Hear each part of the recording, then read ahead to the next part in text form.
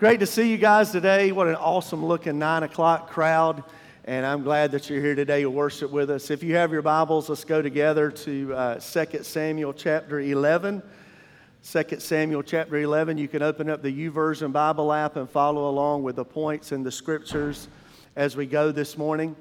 And as you're finding that today, I just want to just tell us how excited I am of all that we've been able to do as a church together over the last 40 days. We finished Fierce 40 on Friday, and I know some of you are thinking, well, somebody else finished Fierce 40. I didn't yet. Well, if you didn't, and that might be you, just keep reading and catch up, okay? We don't have any prizes today.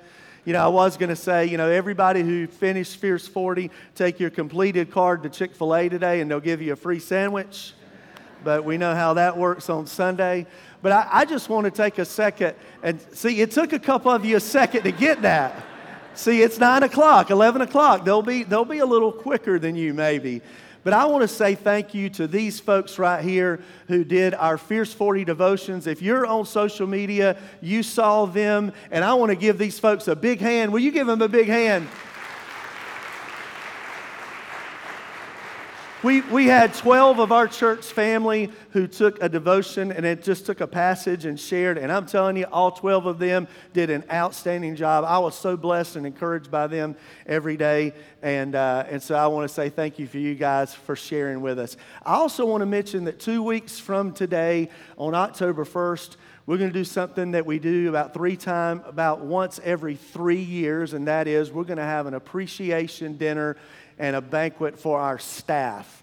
And this is just an opportunity for us to honor and recognize our pastoral staff, our children's, our youth, our kids, and treasury, and all those different things that I won't go through all of them. But it's going to be a special night here at the church on Sunday night, October the 1st. We want you to be a part of it. We need you to register for that because it is a catered meal, and all the information is on the website. It's adults only, or 6th grade and up only, no kids, no nursery. But we want you to be a part of that, to come together and help honor our staff for that. So let's go to 2 Samuel chapter 11 this morning as we pick up on our next week installment, week 5 of this series on the life of David. 2 Samuel chapter 11. In the spring, at the time when kings go off to war, David sent Joab out with the king's men and the whole Israelite army. They destroyed the Ammonites and besieged Rabbah. But David remained in Jerusalem.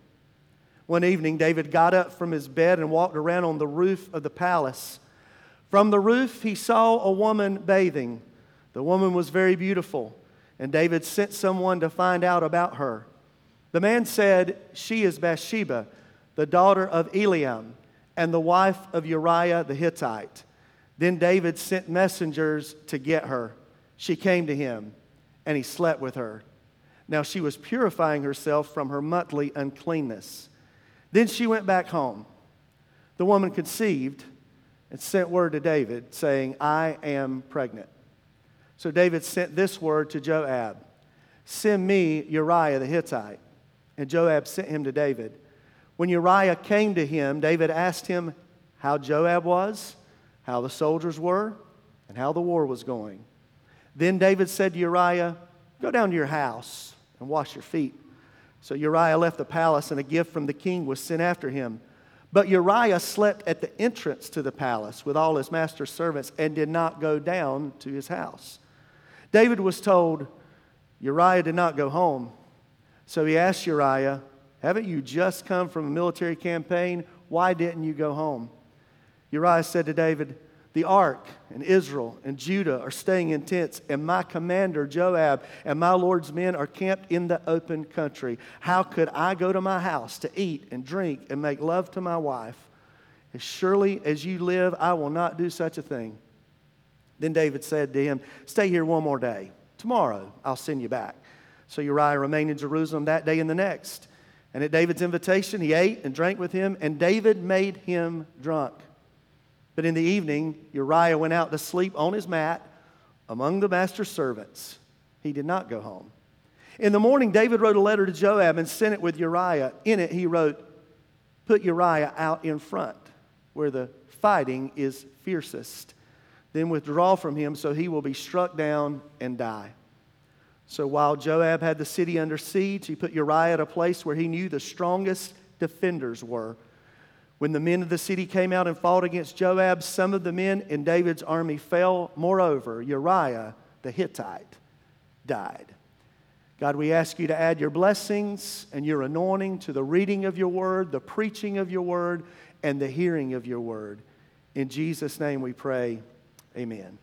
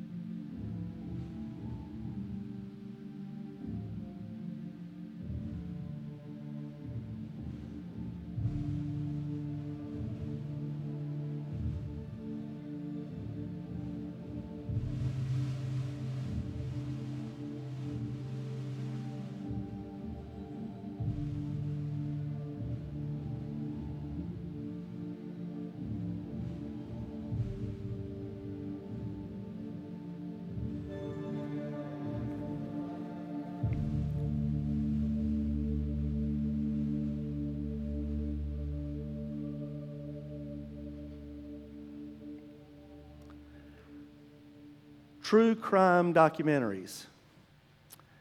Open up your favorite streaming service. It might be Netflix, it might be Hulu, it might even be ESPN Plus. And among the thousands of selections, you'll see many titles that look like this. Hollywood no longer has to come up with stories. They just have to tell the stories that are in the headlines. It's interesting how many people engage with these stories, because now when you pull up any of those streaming services, you see them at the very top of the list. And when we ask the question, why do these stories fascinate us? I think the answer is very simple. We look at a guy like Aaron Hernandez and we ask the question, how can you play in a Super Bowl after you've been accused of murdering 2 people the season before? We look at someone like Murdaugh, who we're familiar with his story, an hour away, and it's hard to believe that a dynasty like his can be toppled the way it has over the last few years. And we ask the question, how? How do these stories happen? How can a person that seems to be so normal find themselves in such an awful, terrible situation and make such incredibly heinous decisions? Well, I think if the story we read a moment ago, the story of David and Bathsheba, would have happened any time in the last 50 years, you would open up Netflix and see the next true crime documentary, and it might look like this: Scandal, Kingdom, Scandal, the fall of the house of David. You know, this story that we've been reading in Fierce 40, it has everything. There's lust, there's adultery, there's conspiracy, there's murder, there's deceit. And at the center of it is this character that we've been getting to know over the last few weeks. And we ask the exact same question that we ask with all the other documentaries out there. We say, how could this happen? How could a man like David, who has rose to such a powerful position, fall? Almost as we read from one page to the next, it feels like overnight. You know, we got to know this guy in the first week, and we found him in the shadow of selection. And we learned that God chose him as a young teenager, anointed him to be the next king of Israel. The next week, we talked about him in the shadow of opposition, and we watched him face Goliath and stand up to a giant that nobody else was willing to. The next week, we see him in the shadow of the Spirit, and we balanced, you know, how David lived a Spirit-led life and Saul lived a Spirit-less life. And then when we left off, he was in the shadow of the ark, and he was bringing the presence of God and the praise of God back to Jerusalem. So understanding all those things where David's trajectory the entire time we've been reading his story has been doing this, now to see it start taking a turn and literally nosedive in one chapter, we have to ask that question, how does that happen? Well, to answer that question, I want to start today in the New Testament.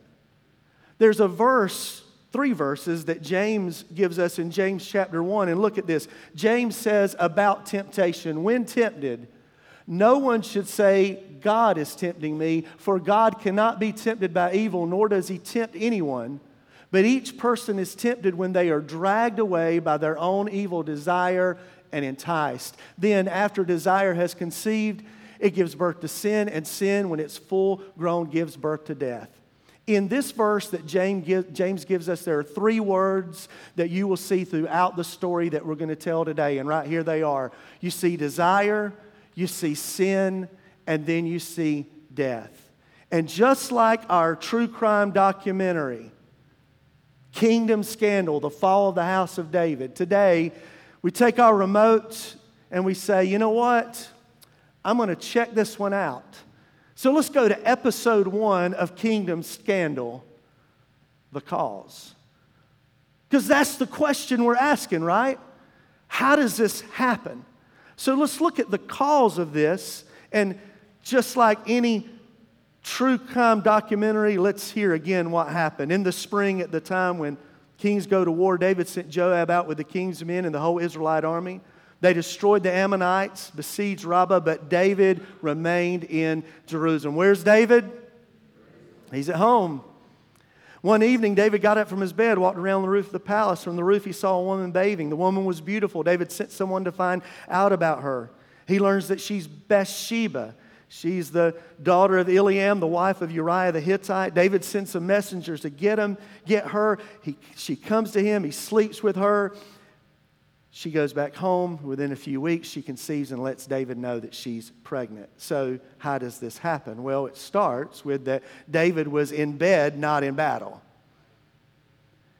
See, the scripture said at the time when kings go off to war, and what that means is that there were certain times where battle may be going on at all times, but there were certain times where battle was very strategic because they would do their battles around the harvest season. And when harvest season wasn't going on, they could have all the soldiers on the field because the farmers could come as well. And that was the time of year that the kings joined them and everybody was there, and David was not where he should have been. He was in bed, not in battle. The second thing we see from David is that David went from looking to lusting. He's on the roof. He's walking around. It's just a normal day. And he notices a woman bathing. And she's a beautiful woman. Now, let me just say this, okay?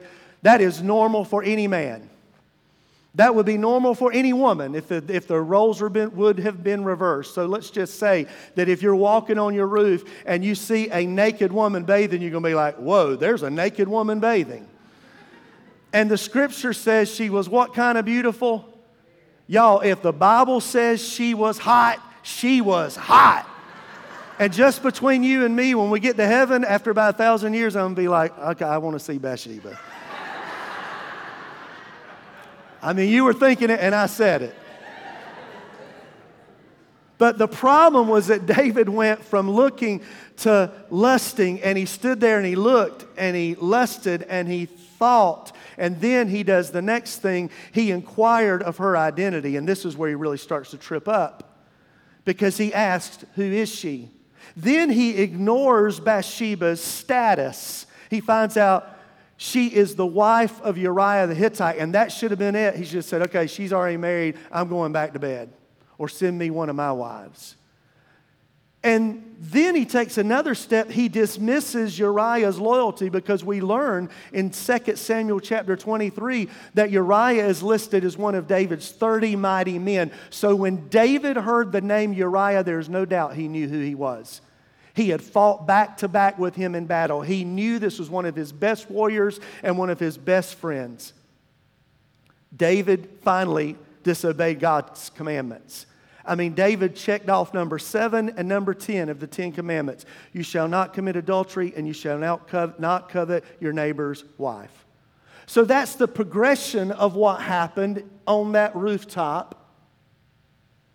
and into the bedroom, but we didn't answer how it happened. So let's go back, let's click back to episode 1, the cause, and let's find out, why did this happen? Well, we know David was a man of action. We've seen that throughout his entire story, but now he's not.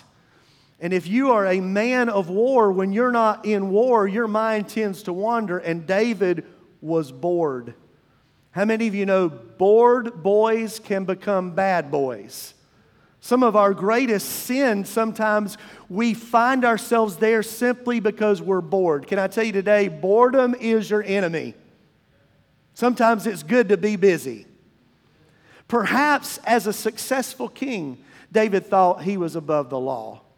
Maybe he thought, you know what, it's not a big deal. But I'm going to tell you what I really think it was. It's safe to say that David was desensitized to the intimacy of sex as God intended it between one man and one woman, because we know by this point he has multiple wives and multiple concubines, and if one woman won't satisfy you, 1,000 won't. And neither will 1,001. The bottom line, the man after God's own heart was suffering from low spiritual vitality. He was cold-hearted toward God. Someone once said, when it comes to temptation, it starts with a thought.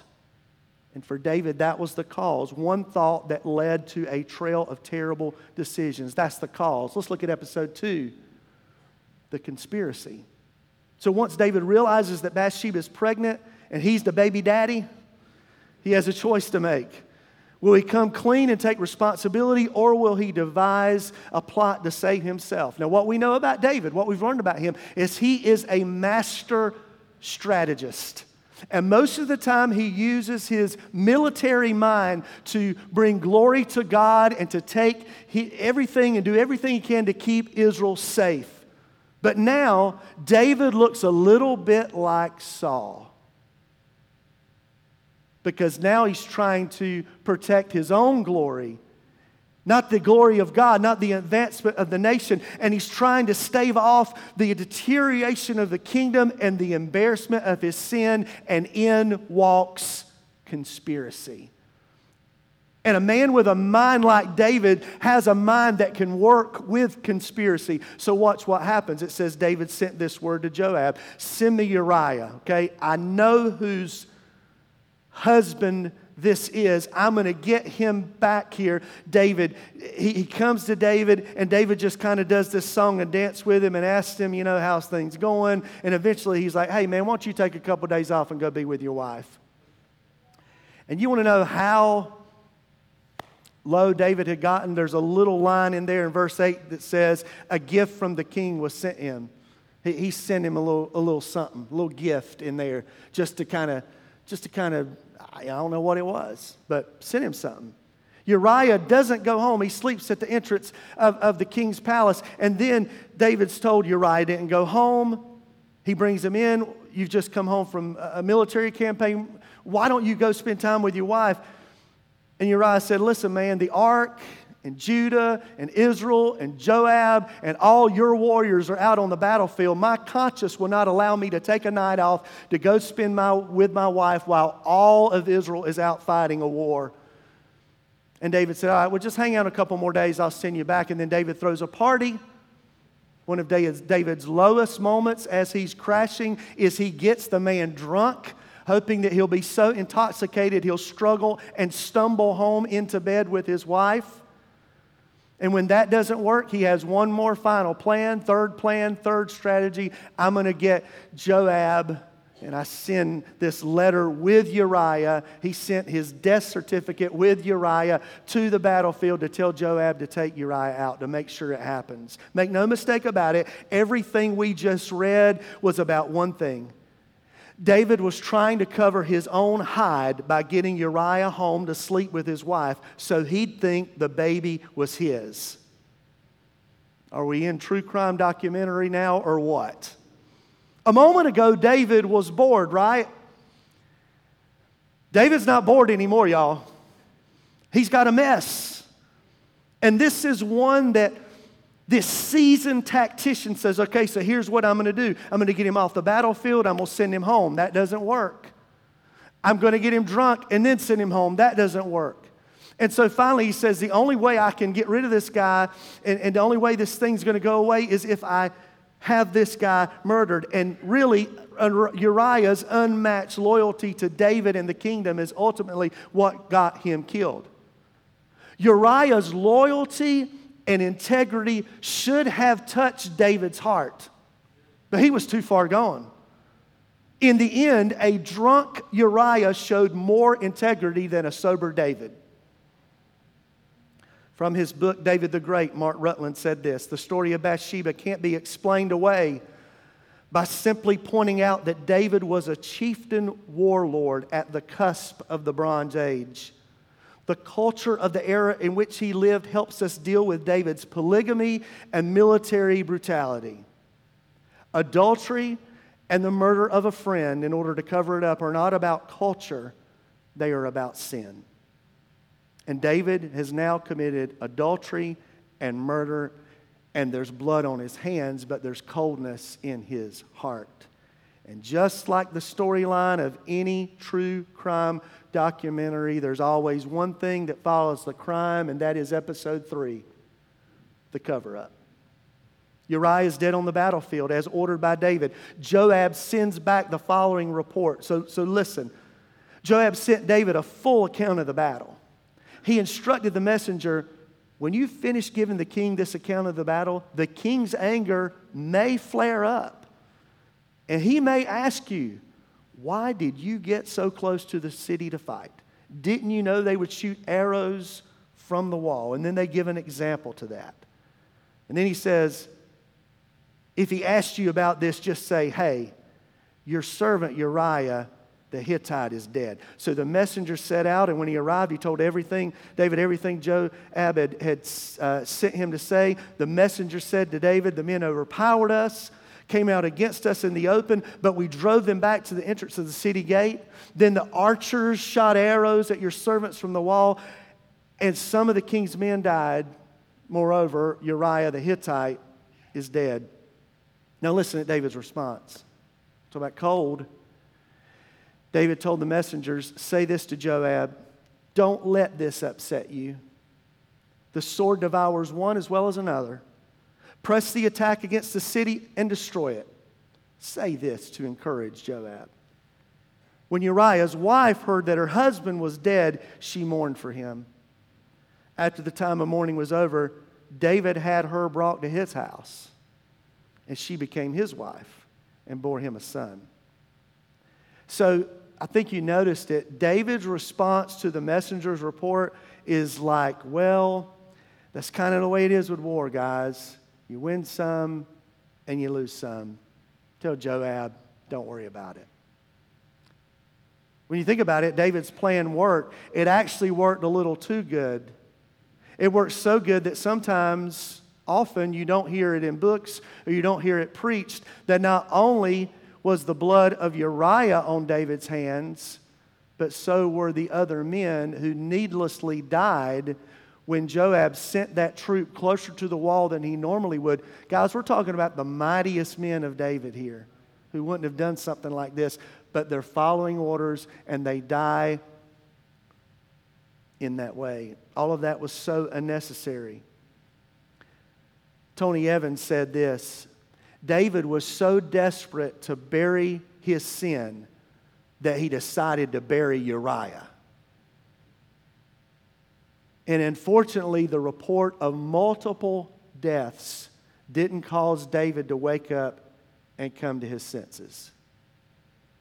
So what about Bathsheba? So Bathsheba is sitting at home. She finds out her husband has died. She mourns. She has a time of mourning. And the scripture says when the time of mourning was over, then David sent for her. Wasn't that nice of David to wait until the time of mourning was over to send for her to be his wife? She became his wife and bore him a son. Now, time out. If we're keeping score at home of the progression of David's sin, check this out. There's always a progression to sin.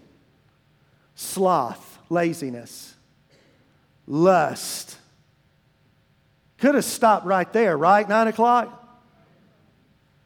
Adultery. Could have stopped right there, right? Conspiracy, murder, deceit. Now, if that isn't enough, something else that we notice, and if you want to know how cold spiritually David had gotten, look at this next screen. Because it's safe to say that in this one chapter, David broke 5 of the 10 commandments in one chapter. Number 6, you shall not kill. Number 7, you shall not commit adultery. Number 8, you shall not steal. What did he steal? His friend's wife. Number 9, you shall not bear false witness against your neighbor. He lied, and he was at the least he lied, at the most he was deceitful. And number 10, you shall not covet your neighbor's wife. Wow, David. You made quick work of the right side of the 10 commandments, the last 5. There's a part in the middle of this story that rocks my brain when I read it, because in the middle of this story, Uriah looks at David and he says, when he's asked, why couldn't you go home and be with your wife? And Uriah looks at him and he says, the ark and all of Judah and all of Israel and our leader Joab and all the men are out on the battlefield. How can I go home and be with my wife when we're in the middle of a war?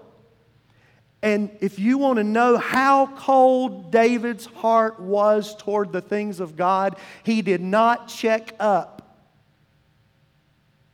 when Uriah said, the ark.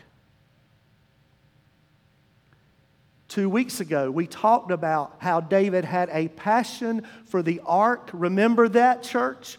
That represented the presence and the praise of God. And so, let me just ask anybody, what's one of the 3 things that's in the ark? The 10 Commandments. So David has not only now ignored the presence of God and the praise of God, he's ignored the policies of God. He's completely checked out in this whole thing, and now he's got to cover it up. See, here's the thing we need to understand. David never intended for any of this to happen. David didn't, but his enemy did. There's one thing about our enemy, the devil. Number 1, he's real, and number 2, I'm going to tell you, he's patient. He'll wait. David was probably around 50 years old when this happened, so he had been waiting for decades, y'all, to hit David. Did this happen overnight? No. Did that moment happen in a vacuum? No. David messed up when he started adding wives and adding concubines. And by the way, I've not said this so far in this series, but David, I think you get this, is not a 21st century Christian. He's not a New Testament guy. I really believe that one of the reasons, that the reason why, no, I'm not even going to say I believe it, the reason why the New Testament is so clear about sexual sin is to clear up the bombshell mistakes of the Old Testament. So don't ever read Old and be like, I think I'll move to Utah and get me a bunch of wives, because David had him a bunch of wives. There's a documentary about that too, y'all.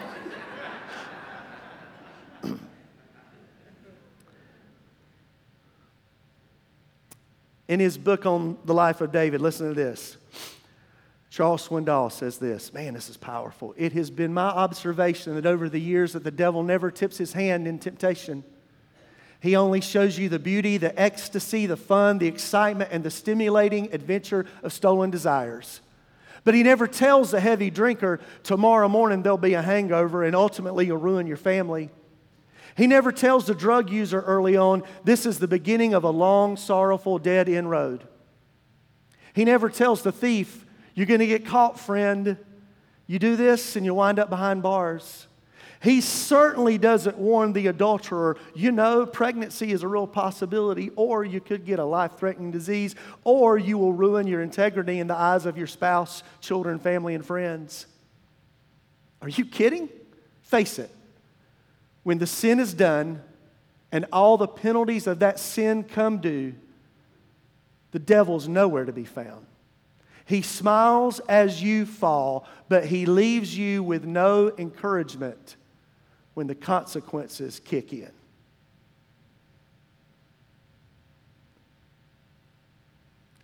Someone once said it this way: sin will take you farther than you want to go. It'll keep you longer than you want to stay. And it'll cost you more than you want to pay. So we've got the cause, the conspiracy, the cover-up. Anybody want to watch episode 4? Here we go. Confrontation. By the time we get to 2 Samuel 11:26, consider how many people know about David's sin and have failed to say anything to him about it. The first guy who he asked, "Who is she?" never checks up. None of his servants or messengers or warriors say anything. Joab never says something fishy is going on, because why does David want me to kill Joab? None of his other wives or concubines are on this, and all the women in the room know that they knew something was going on. Can I get an amen from the ladies? Right?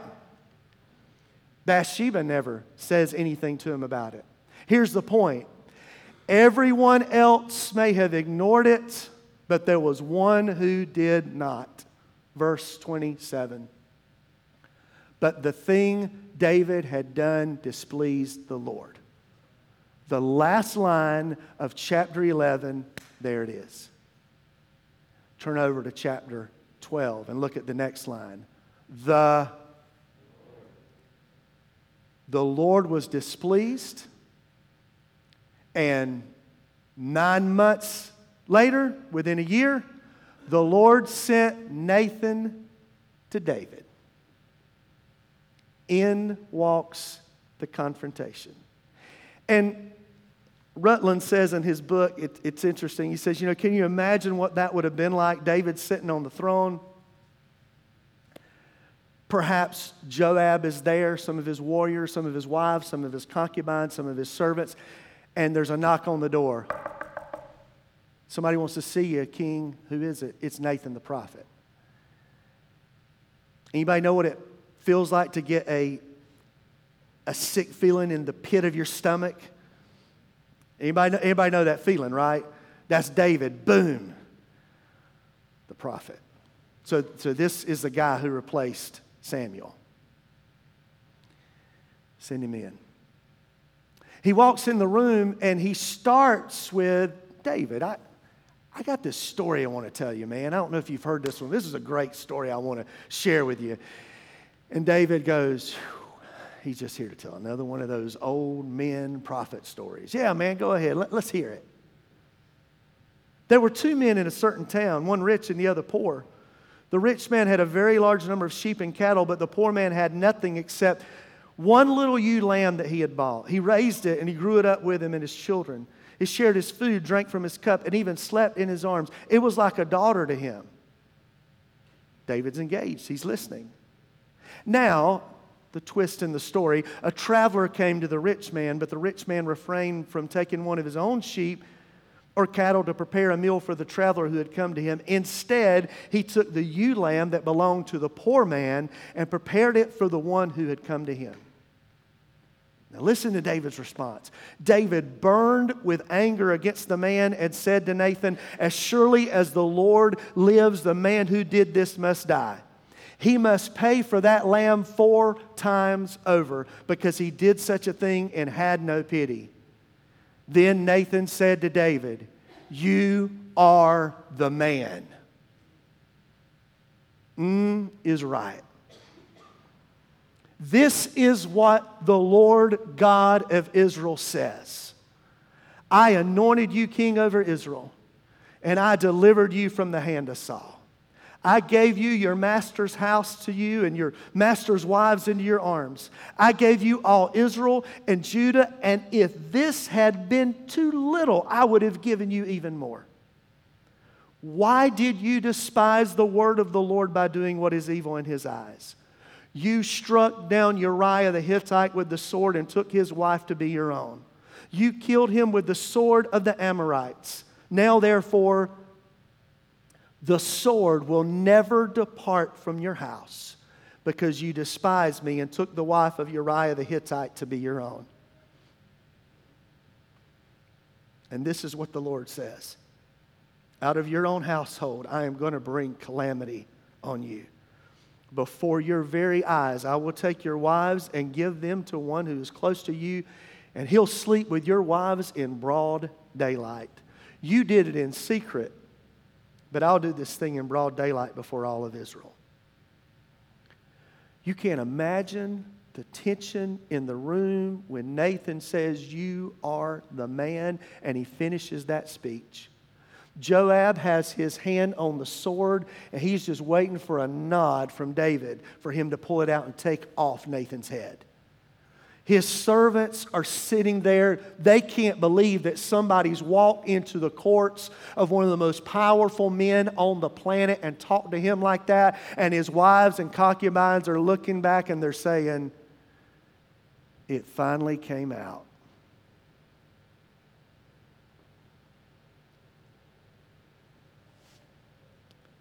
To summarize, the Lord was displeased. Nathan was obedient, and David was exposed. The confrontation. Episode 5. The confession. So how does David respond to Nathan? Had he been Saul, he likely would have started making excuses and even calling for the head of Nathan. But not David. Perhaps having his sin confronted, called out, and exposed is exactly what David was hoping for. I'd like to think that the last year of David's life, as he sat on the throne, thinking about everything he did, was a year where he was uncomfortable and miserable and just plain sick. Y'all, I believe the man after God's own heart was relieved when it all came out. How do you know that, Pastor?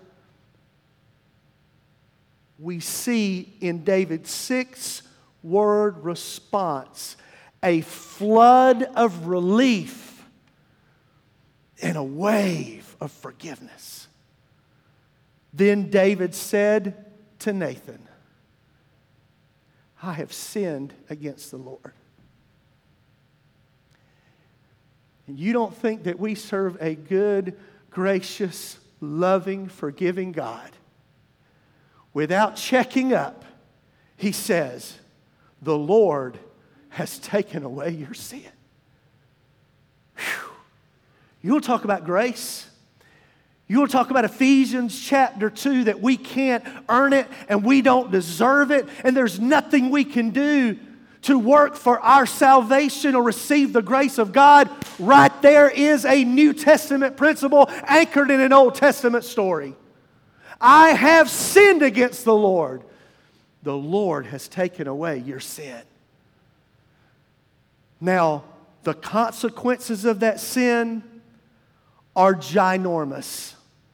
And we're going to unpack that next week in episode 6 of this story.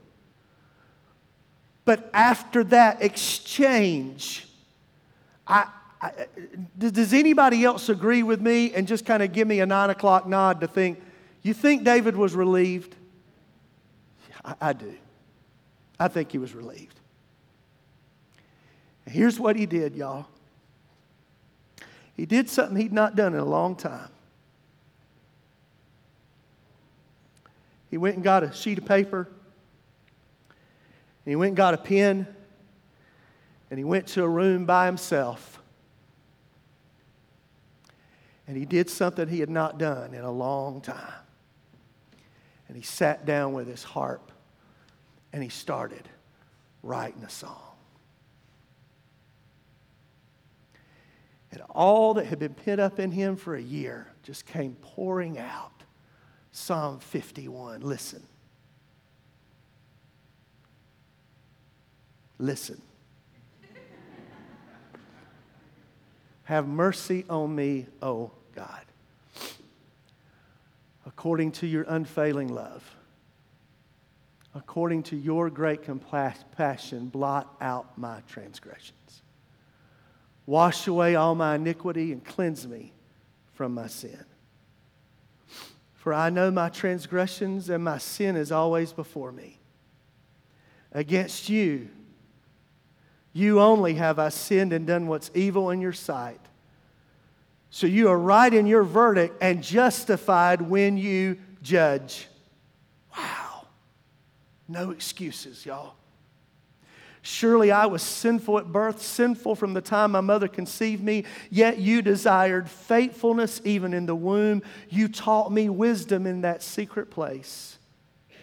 Cleanse me with hyssop and I'll be clean. Wash me and I'll be whiter than snow. Let me hear joy and gladness. Let my bones, the bones you have crushed, rejoice. Hide your face from my sins and blot out my iniquity. Create in me a pure heart, O God. Renew a steadfast spirit within me.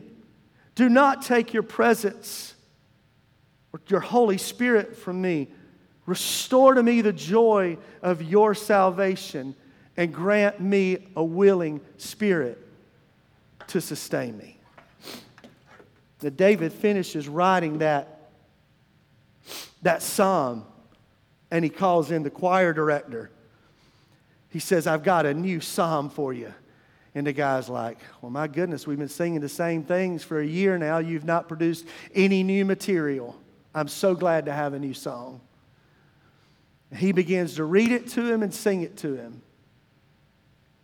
And the choir director says, King, we can't sing this. We can't record this, man. We can't sing this song. It's too raw. This is too real, David. Do you really want us to sing this song?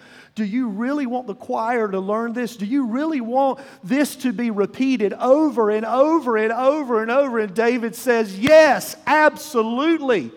Open the service with it. Close the service with it. Put it on a billboard in the middle of the city. Let's make sure that people never forget where I've been, but let's make sure that people don't forget the mercy and the grace and the goodness of God. After all that he had been through, such an incredible, heartfelt confession. So, that's the documentary up until this point. So what do we learn from all this today? What are the life lessons from sin's shadow today that we need to learn? Well, let's go back to our opening scripture today, and I want to look at it again, and I hope right now there's going to be light bulbs that go off all over the room. Did we see it? Desire, sin, death. Multiple deaths, and even this child that would be born, and we're not going to tell that part of the story, but this child that was conceived in adultery would not live either. There's a verse that is tucked away in 1 Corinthians chapter 10 that says this. Now these things, and Paul here is talking about Old Testament stories. Old Testament stories occurred as examples to keep us from setting our hearts on evil things as they did. So Paul says there's lessons to learn from the left side of the book. Here's 3 lessons we need to walk away with today from this story. Number 1, watch your step. See, nothing is wasted in Scripture. Not one syllable is there by accident. And the first 3 sentences of chapter 11 that tell us that Joab and everybody's out at war and David's at home is there to let us know David did not watch his step. Watch your step. Listen to me. When you are somewhere where you should not be, when you are on a site where you should not be, when you are scrolling somewhere where you should not be, when you are in a place in your head where you should not be, you are opening a door for the enemy. Watch your step. But the Word of God tells us, 1 Corinthians 10 says, no temptation has overtaken you except what is common to man. Everybody is tempted just like you are. But God is what? 9? What? He will not let you be tempted beyond what you can bear. But when you are tempted, He will also provide a way out so that you can endure. Here's the thing about the story of David. I've read it multiple times over the last 2 weeks, and what I can't get away from is all the doors that God provided David to get out. And he took none of them. Watch it. He sees a woman bathing. Way out, go home or go back to the battlefield. He asked her name. Way out, oh, he hears she's married and she's married to one of your warriors. That's a way out. Sends messengers to get her. Way out, between the time where he said, go get Bathsheba, and he's laying into bed knowing why he wants her to come, he had to think about it. It took time for her to get from her house to his house. There was time where he could have gotten out. Between sleeping with Bathsheba and finding out she was pregnant, in that window, a way out. He could have repented right there. Finding out that she was pregnant, right there, he could have said, all right, I admit my sin, I repent, I'm going to deal with the consequences. Let's get Uriah home, let's get him to his wife, and let's try to make this thing right. But instead, he sends for Uriah. And what was the way out there? He's standing face to face, y'all, with one of his most valued warriors. And this man's standing here talking about the ark, my goodness. And David doesn't see the way out. He gets Uriah drunk. He doesn't go home. Way out. Uriah's loyalty is unprecedented. Then, this should have got David. He sits down, y'all. He writes a letter in his own handwriting and says, I want you, Joab, to make sure that Uriah dies tomorrow. He should have stopped and said, what am I doing? A way out.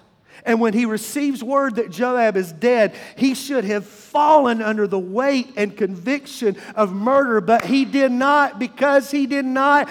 He ignored all the way. You can't tell me David didn't have multiple exits available to him throughout this whole story. Why did it happen? Let's go deep. Dietrich Bonhoeffer said it like this. In our members, there is a slumbering inclination toward desire, which is both sudden and fierce. With irresistible power, desire seizes mastery of the flesh. All at once, a secret, smoldering fire is kindled. The flesh burns and is in flames. It makes no difference whether it is a sexual desire or ambition or vanity or desire for revenge or love of fame and power or greed for money. At this moment, God is quite unreal to us.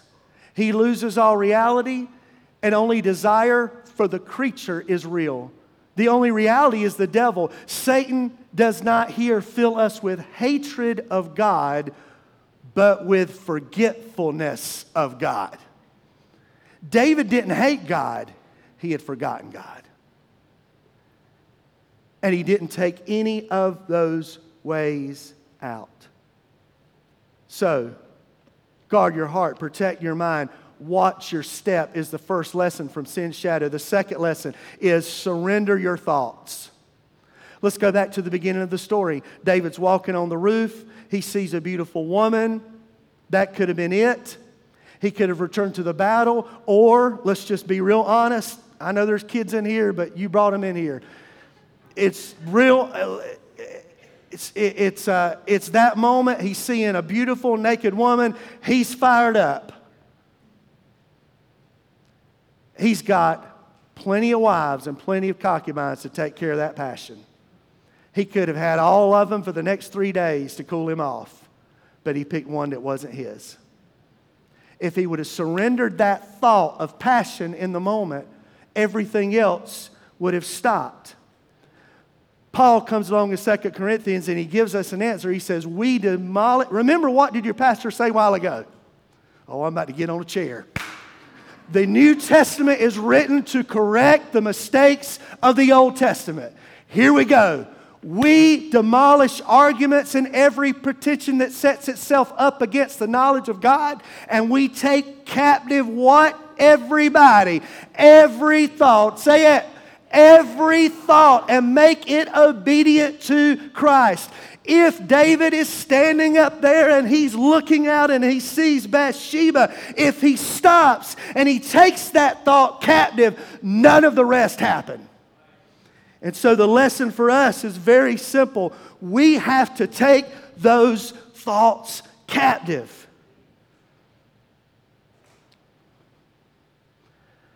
The scripture says, submit yourselves then to God.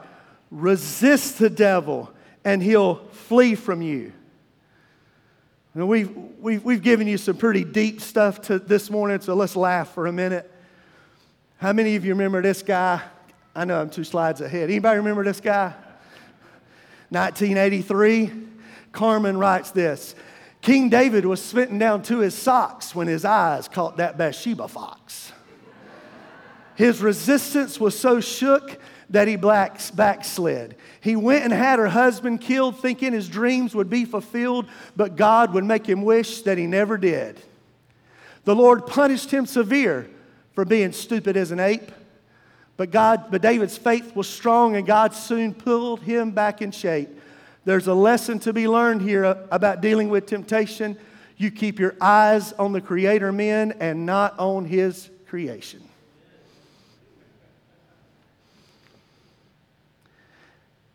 Charles Swindoll says, when you run from temptation, lust backs off. But what we tend to do, go back to that next verse, submit yourself to the Lord, resist the devil, he'll flee from you. But here's what we do, and we've all been guilty of it. When we have that thought, we start pulling ourselves, can I get an amen? We start pulling ourselves toward that thought. And once we start, whatever it is that we're dealing with, the temptation that's there, if we initially fail, the enemy always says the same thing. At least this is what he says to me. Okay, you blew it here, so just go ahead and take, a day or two to just keep blowing it.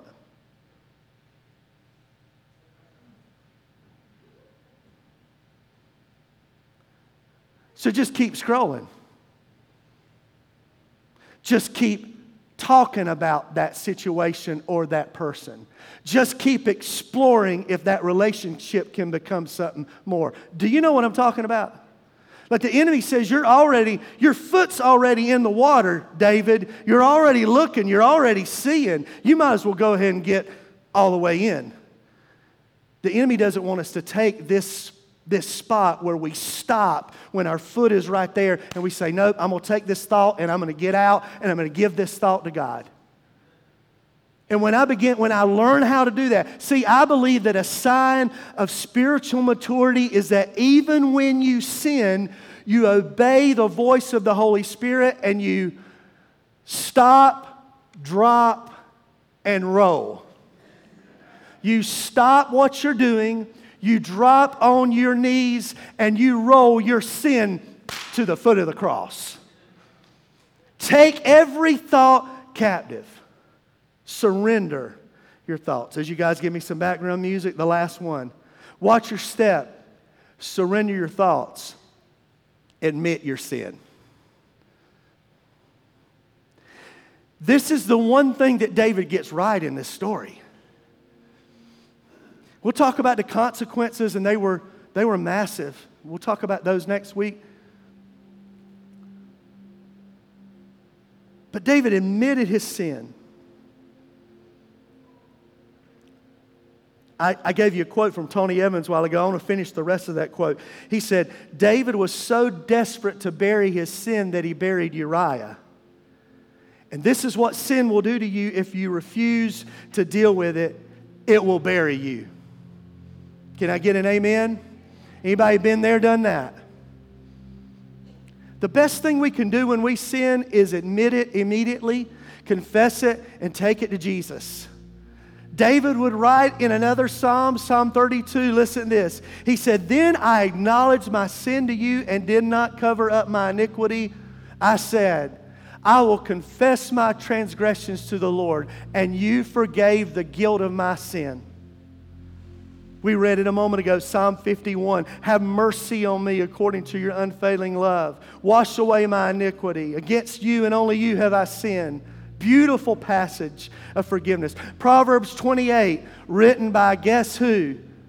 The son of David and Bathsheba, the next son. King Solomon would write, probably learning from his daddy, "Whoever conceals their sins does not prosper, but the one who confesses and renounces them finds" what? And John says, John, Jesus' best buddy, who hung out with him, rubbed arms with forgiveness and grace and love and mercy. He wrote it like this: "If we confess our sins, He is faithful and just and will forgive us of our sins and purify us from all unrighteousness." David's sincere confession made way for God's complete forgiveness. And when we sincerely confess our sins to God, we open up the opportunity for God to do what He wants to do, and that is restore us and forgive us and love us.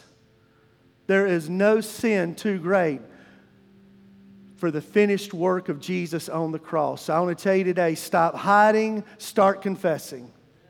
Receive the complete forgiveness of God. Amen? Documentary to be continued. Let's stand together today as the worship team comes in.